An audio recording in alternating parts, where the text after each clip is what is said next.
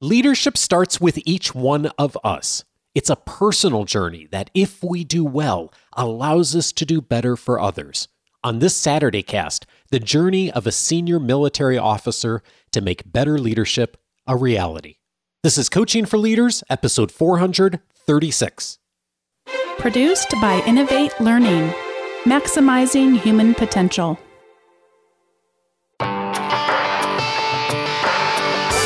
Greetings to you from Orange County, California. This is Coaching for Leaders, and I'm your host, Dave Stachowiak. Leaders aren't born, they're made. And this weekly show helps you discover leadership wisdom through insightful conversations. This is the monthly Saturday cast. About once a month, I air an episode here on a Saturday that's a chat with one of our Academy members or listeners. The next regular episode is still coming on Monday. These are a bonus show that we do once a month. And the Saturday casts are sponsored and brought to you by the Coaching for Leaders Academy. The Academy is a year-long cohort of participant leaders who work personally with me to create movement in their leadership development and organizational results. You can discover more and get alerted about opportunities to apply for the Academy by visiting coachingforleaders.com/academy. And today's guest is a longtime listener of the show and someone who is in a position of leadership within our government, and someone I know that will inspire us to really think even more insightfully about leadership, and also from the standpoint of self-reflection. So much of leadership is about how we first really look at what I call personal leadership, how we are leading ourselves first. Today's guest is just a wonderful example of that. I'm really glad to welcome Mike Holliday to the show. Mike is a 26-year career military officer and a colonel in the United States Air Force. He's been a commander at the squadron and group level and is currently the chief of engineering overseeing design and construction across the entire Pacific Theater, and he is based in Honolulu. Colonel, I'm so glad to welcome you to the show. Dave, I'm honored and humbled that you would invite me on, and thanks for having me out today. It's great. You and I have been talking over email for, I guess it's been a couple of years now. Do you recall how you came across the podcast originally? I do. So 2015, 2016, I was stationed in Pakistan, in Islamabad, Pakistan. And my roommate and I would get up in the morning and go to the fitness center on a fairly routine basis. And as we drive back, Eric would start espousing knowledge to me about different topics. And I finally said, "What are you doing in the gym?" Because I'm listening to Led Zeppelin or something, and just kind of trying to forget how much I hate running on a treadmill. Right. And he says, "Oh, I listen to a podcast." And I said, "Well, what do you listen to? What's a podcast?" And he said, "Oh," and he explained it to me. And he shared one with me. And so I kind of tossed that around for a little bit. And I didn't really get right into it because I felt like that was my time to just do my thing. And finally, I realized I needed to make better use of that time. And so I searched for a podcast on leadership. And I wanted to understand leadership better. And even at that point, I had 22, 23 years in the service. And someone would say, "Well, you're a leader. You've been in the military. You've commanded." I still felt like there were some things that I was lacking. And your podcast was the first one that came up. And so I said, "Well, it's the first one that came up. It's got great reviews. Let's see what it does. Let's see what this gentleman that I can't even begin to pronounce his last name, what does it say?" And I was immediately intrigued. And I binged. I started binging on episodes of Coaching for Leaders. And that's how it began. And that's where it's continued. That's just part of my daily routine now. As I get up and go to the fitness center to work out, I grab a podcast episode. Usually I listen to your Monday episode, and then I love the links that you provide to other episodes. And so that allows me to delve deeper into a given topic through listening to other episodes, and the chaining there from one episode to the next, I have found incredibly beneficial in the ability to comprehend a topic or a subject at a deeper level. Oh, I'm so glad that's useful. I'm realizing in the recent months I need to do a better job of really diving in on that because so many people have found that to be useful. So more to come on that soon, I'm sure. I'm thinking about also just what you said you are someone who by any external measure has had a tremendous amount of success in your career. For those who aren't familiar with military rank, colonel is one level below general. So you are a very high level leader in our military and have had tremendous success. And yet here you are going in and really looking and seeking more to become a better leader. And I'm curious, where does that drive come for you when you first found out about podcasts and decided you want to do this? What's behind that? I'd say that, so I went through ROTC. I'm a Reserve Officer Training Commission. I think that's what ROTC stands for. That was a long time ago. I'm a ROTC grad, and I came out of ROTC and with some basic leadership skills.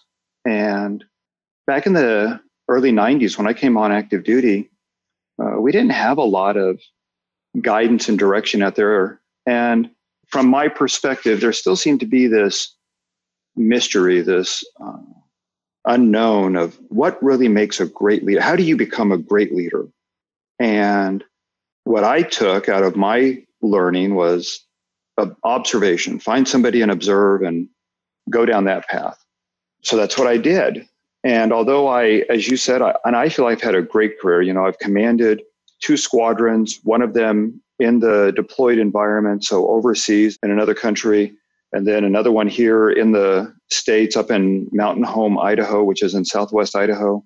I still looked at other leaders that I admired, and I could not discern what it was that I was lacking to become to that next level. And so I started to dig into that and try to see where my gaps were that I needed to work on closing. One of the quotes that you shared with me in preparing for our conversation is a quote that Parker Palmer mentioned on a past episode. He's just a brilliant educator and a thought leader on leadership and education. And he said, he quotes Socrates of saying, "The unexamined life is not worth living." What's significant about that for you? Right. So that came out in Parker's discussion. And there were a couple of episodes prior to that I had heard that were significant, that caused me to think about myself. Mike Irwin, Mike Irwin, if I remember right, is a lieutenant colonel in the Army and teaches at West Point. Yeah. And he spoke about the power of solitude and the need to do intense thinking. Cal Newport, I've got Cal Newport's book. I'm working on getting through it. For me, it's a very deep read. And I guess that's appropriate because it is a book about deep work. And then Daniel Goleman, Enhancing Your Self-Awareness. So there was a lot of discussion in there about understanding yourself. And then when Parker gave that quote, to me, that was a very profound, impactful quote to say, a life isn't worth living unless you examine it. That's significant. That's meaningful. That I should understand my life and why I do things and what causes me to do things. Marshall Goldsmith talks about triggers, right? He's got the book Triggers, and he speaks about triggers, that stimulus that influences our behavior. He, in his episode with you, he gave that great quote out of Viktor Frankl: between stimulus and response, there's a space, and that space is our power to choose our response. And in our response lies our growth and our freedom. And to me, that quote culminated for me this need to start better examining my life and understanding what was causing me to react in either appropriate or inappropriate manners. I'm the first to admit I used to have a very short temper, and I didn't understand why. And because I didn't understand why, it didn't get better. And I needed to sit and reflect on that. And so I've got a fairly routine habit of journaling and using that that's my avenue to unload my brain. Somebody gave the quote once, a brain makes a terrible office manager. Brain is also, it gets burdened down with all of that, and trying to piece it all together and my brain just doesn't work. And I need to be able to sit and journal and get my thought out and see how it interrelates with other aspects of me and who I am and what makes me up. It's really incredible to me how often I hear folks in our audience say that journaling has been so useful to them. And I appreciate you mentioning the work of Mike Irwin, and he talked about the importance of solitude in leadership and finding that space to do thinking.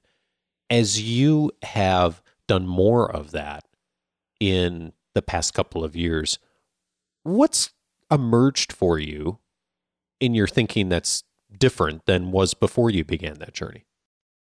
I don't have to have an immediate response. So I used to feel like I needed to be Johnny on the spot with the answer. And leadership is about sitting sometimes and listening and evaluating your environment, observing your environment, the landscape that you're in, and then providing reflective comment. And it doesn't even have to be the answer. It can sometimes be an observation and a reflection and a direction to investigate. And so just being able to very comfortably take a step back and even maybe take a seat and observe for a little bit before I dive headfirst into the unknown. I want to know a little bit more of what's out there before I dive into it. What's different about that approach than the approach you had when you came into the military in the early 90s? It minimizes the cyclical pendulum swing. So I don't swing from one extreme to the next. And subsequently, I don't jerk my team from one extreme to the next. I don't run to the flashy object to see what's going on. We can sit and we can discuss it. And clearly, there are times where we've got to make a decision. And we've got to make a decision with less than 100% of knowledge. So just a little tangential here. When I came in to the Air Force, I remember one of the instructors in ROTC used the phrase paralysis by analysis. He talked about other officers that he had observed and how they would get locked into analyzing the problem and would not make a decision. And I have seen that in my career.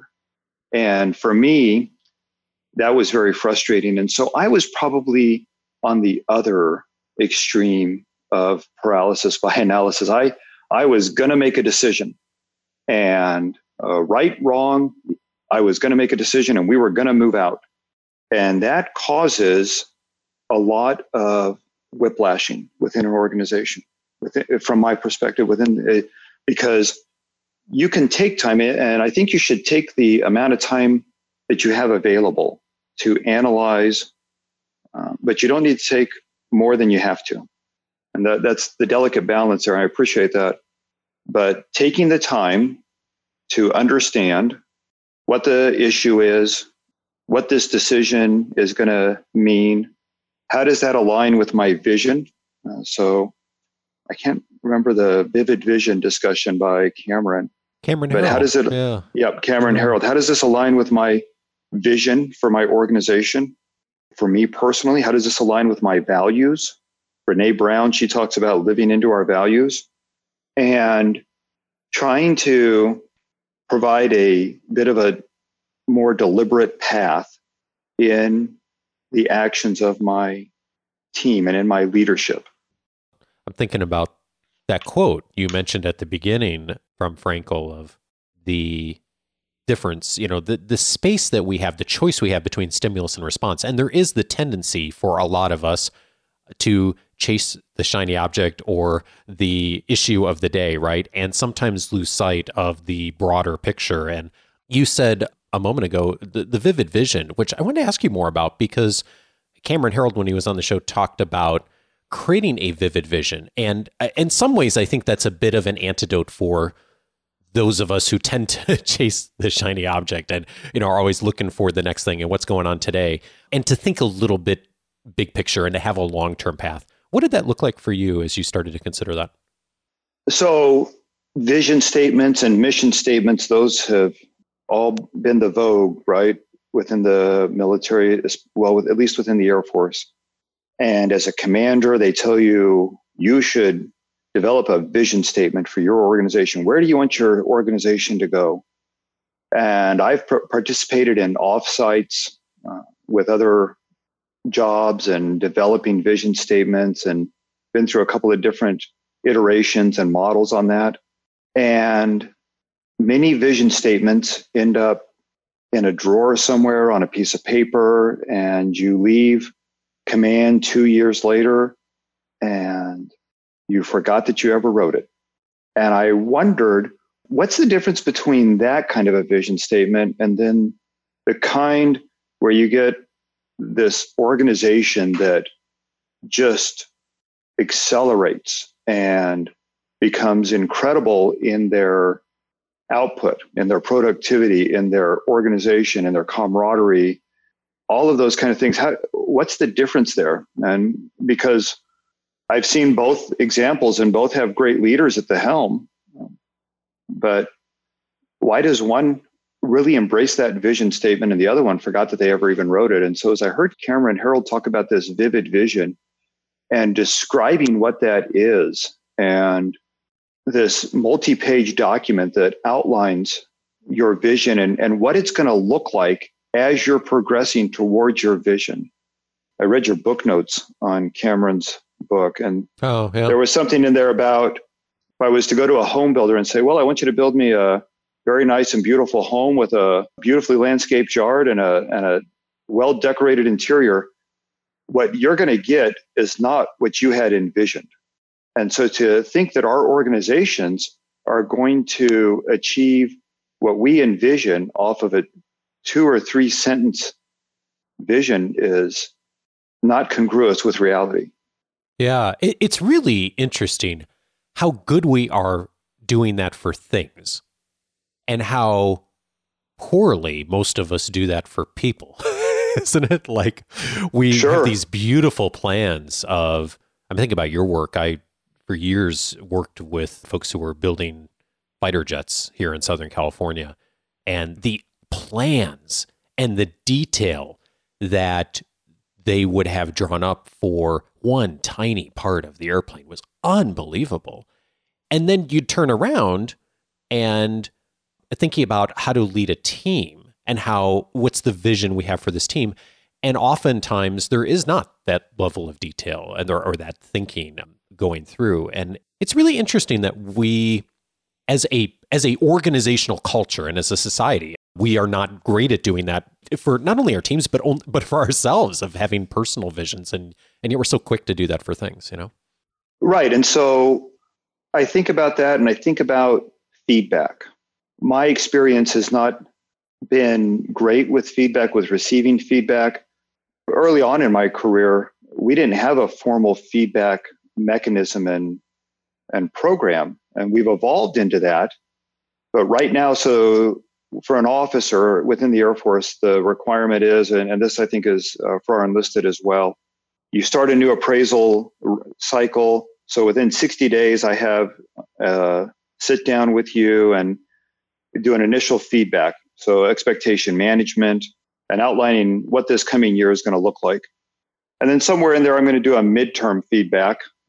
And then I'm going to give you your final appraisal and hopefully go over that with you. And so in a year, I'm going to have 3 formal interactions where we have some sort of feedback. And I heard somebody make the comment once about Michael Jordan. And I like Michael Jordan. I grew up watching him just do astounding things with a basketball. And the question was, how often do you think Michael Jordan gets feedback on his play, on his game? And the person said, well, he probably gets feedback daily. And I would say probably even down to the minute, he's getting feedback from Phil Simms about how he's doing.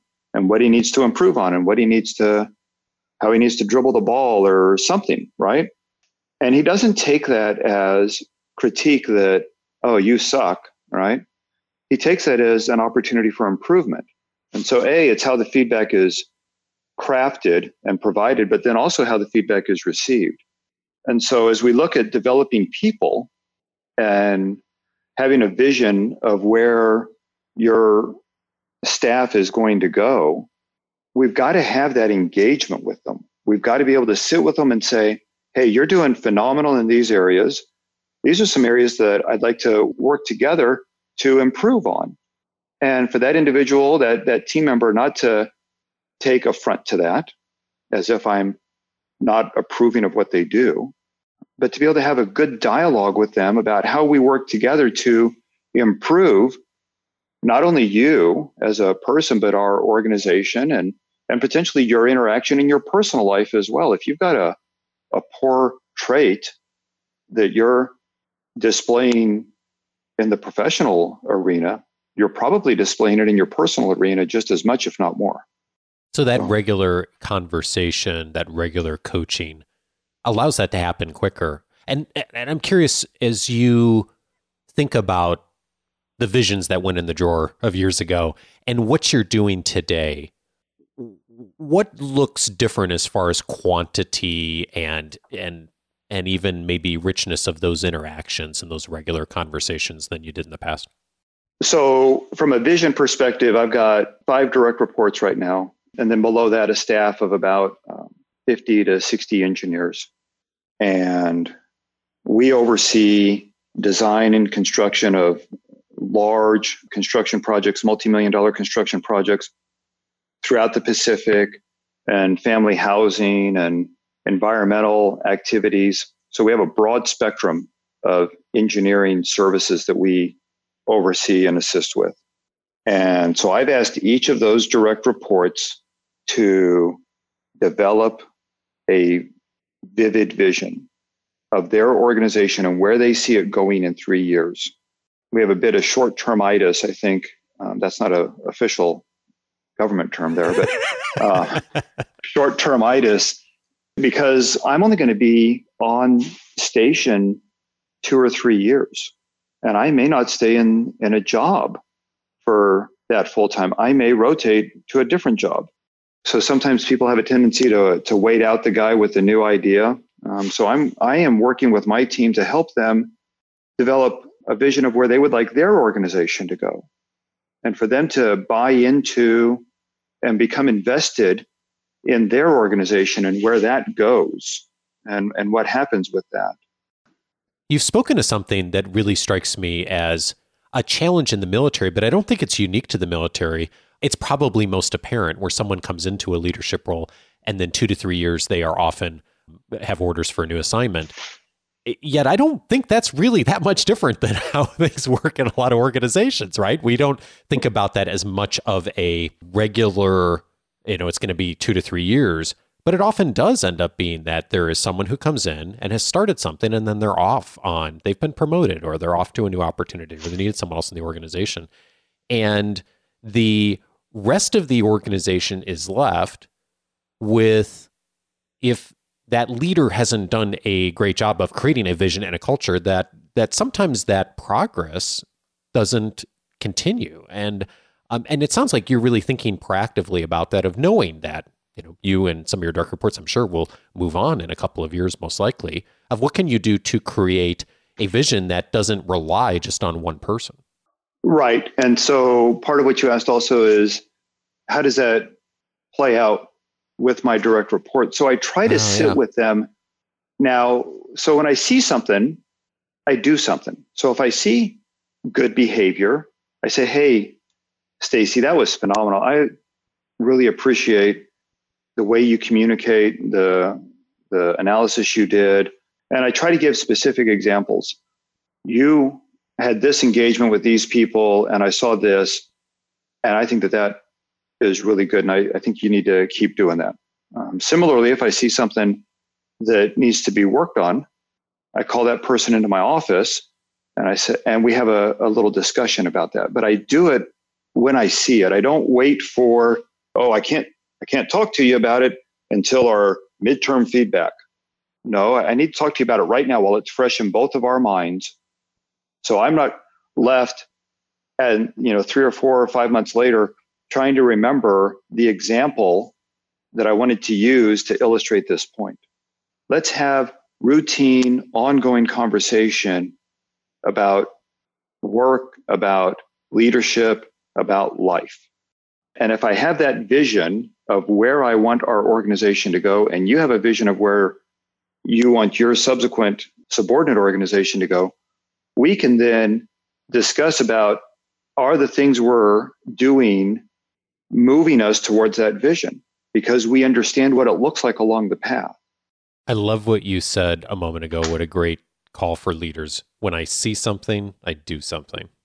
That's a powerful mindset right there that goes in contrast to the world a lot of us grew up in, which is we sit down for the formal performance review or the weekly one-on-one or whatever it is, but really taking the time in the moment to give that feedback or that coaching versus waiting for whatever, time frame is right for that.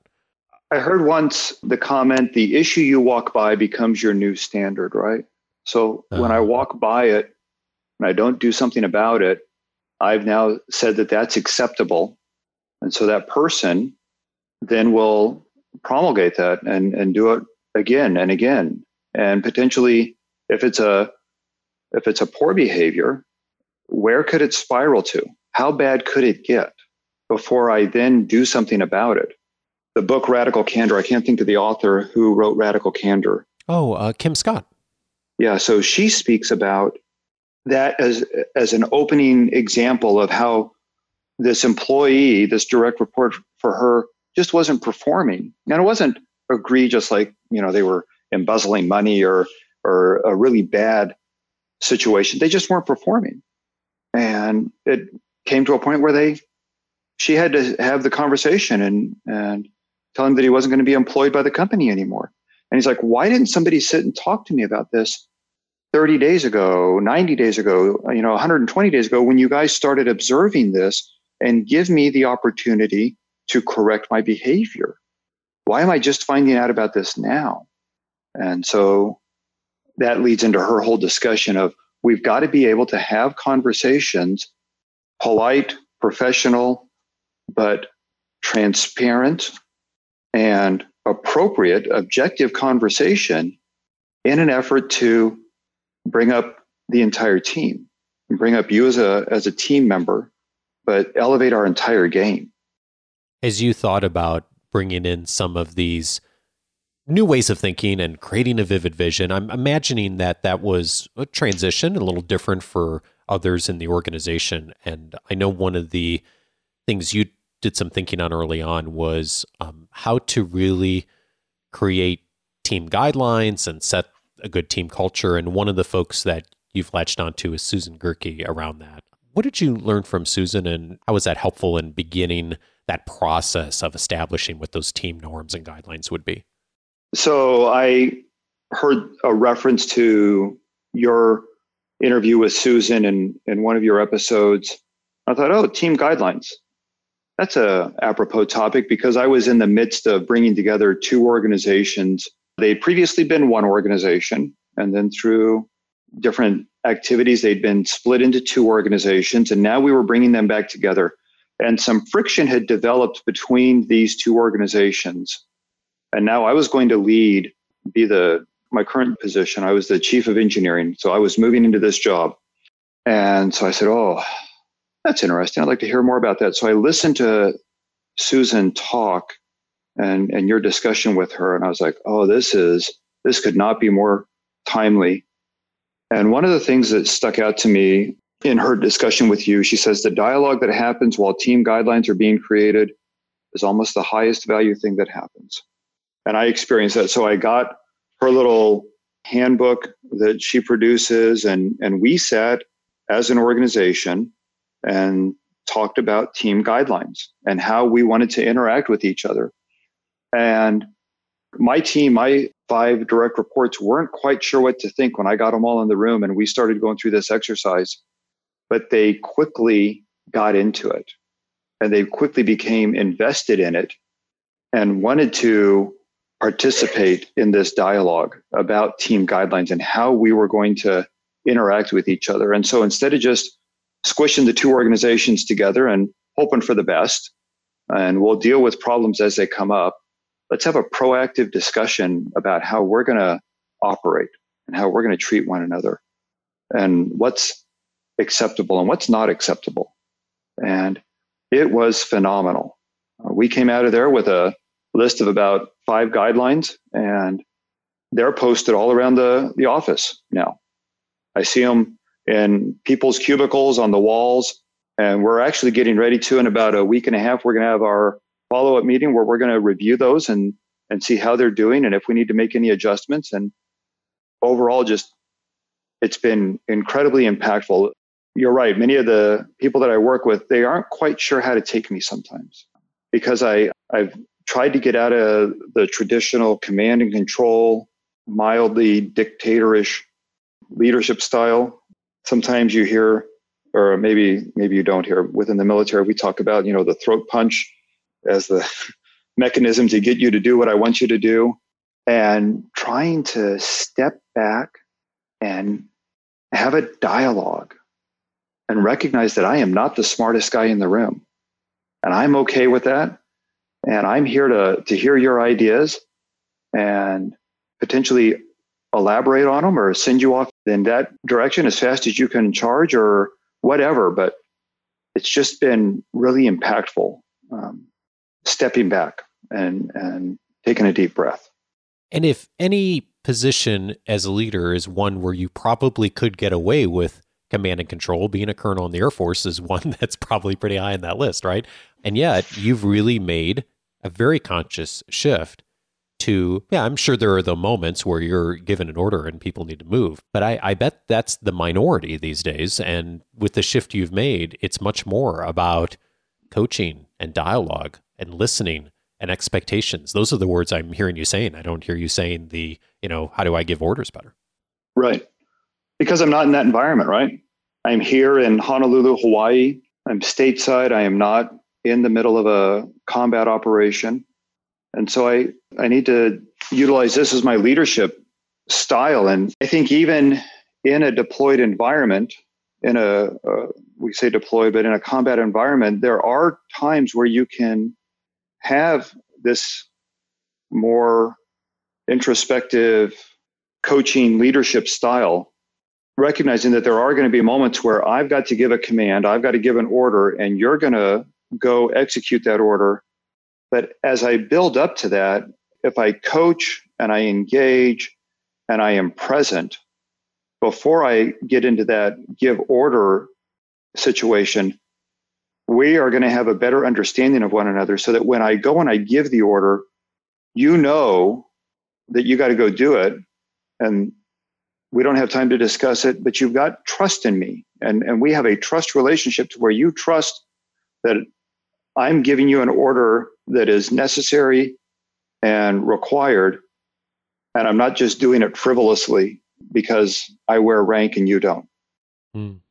I so appreciate you reminding me of so much of the wisdom of the past episodes. You've illuminated a whole bunch of things that Parker Palmer mentioned, Susan Gehrke mentioned that I'd forgotten about. And I really appreciate that, Mike. And more importantly, I appreciate how much you've put into practice from what you've discovered through our community and through the experts who've come on the show. So let me see if I can do a reasonable job here, hopefully, of capturing all the episodes we mentioned today. One of them was what we mentioned from Susan Gehrke, how to create team guidelines. For those of you who are looking to dive in on that, that's episode number 192. Mike also mentioned the work of Marshall Goldsmith, the way to make new behaviors stick, in his book Triggers, episode 196. We mentioned Kim Scott, who was on episode 302, How to Challenge Directly and Care Personally. Another military leader who was on the show, Mike Irwin, on The Power of Solitude, episode 308. Of course, we mentioned Cameron Herold, How to Create a Vivid Vision, episode 345. And then finally, The Way to Stay Grounded with Parker Palmer. So I'll have those all linked up in the notes. And of course, this week's weekly leadership guide. Well, I appreciate so much you taking us on this journey you've been down, Mike. We're all on this journey together, right? And I think one of the things I love about our community is that we're all here together, working together, hopefully providing each other with a bit of that inspiration and the next step. And if we can do that, that's huge. Thank you so much for your leadership, and thank you so much for taking the time to share your story with us. I'm really grateful for it. Absolutely. Thank you for having me on. It's been a real honor. If this conversation today with Mike has been useful to you, I'm inviting you also to take a few moments to step inside the free membership on the coachingforleaders.com website. If you do that, it'll activate your membership and you'll get access to the entire episode library since 2011, searchable by topic, including all the episodes we mentioned today. Plus, you get access to my weekly leadership guide, the personal library, the audio courses, and tons more. You can get access to all of that just by going over to coachingforleaders.com. And as I mentioned up front, the Saturday Cast is brought to you by the Coaching for Leaders Academy. If you'd like to discover more about the Academy and be alerted about opportunities to apply for membership, go over to coachingforleaders.com/academy and find out about future application opportunities. Thank you so much for listening, and see you this coming Monday for our next regular episode. Have a great week, everyone. Take care.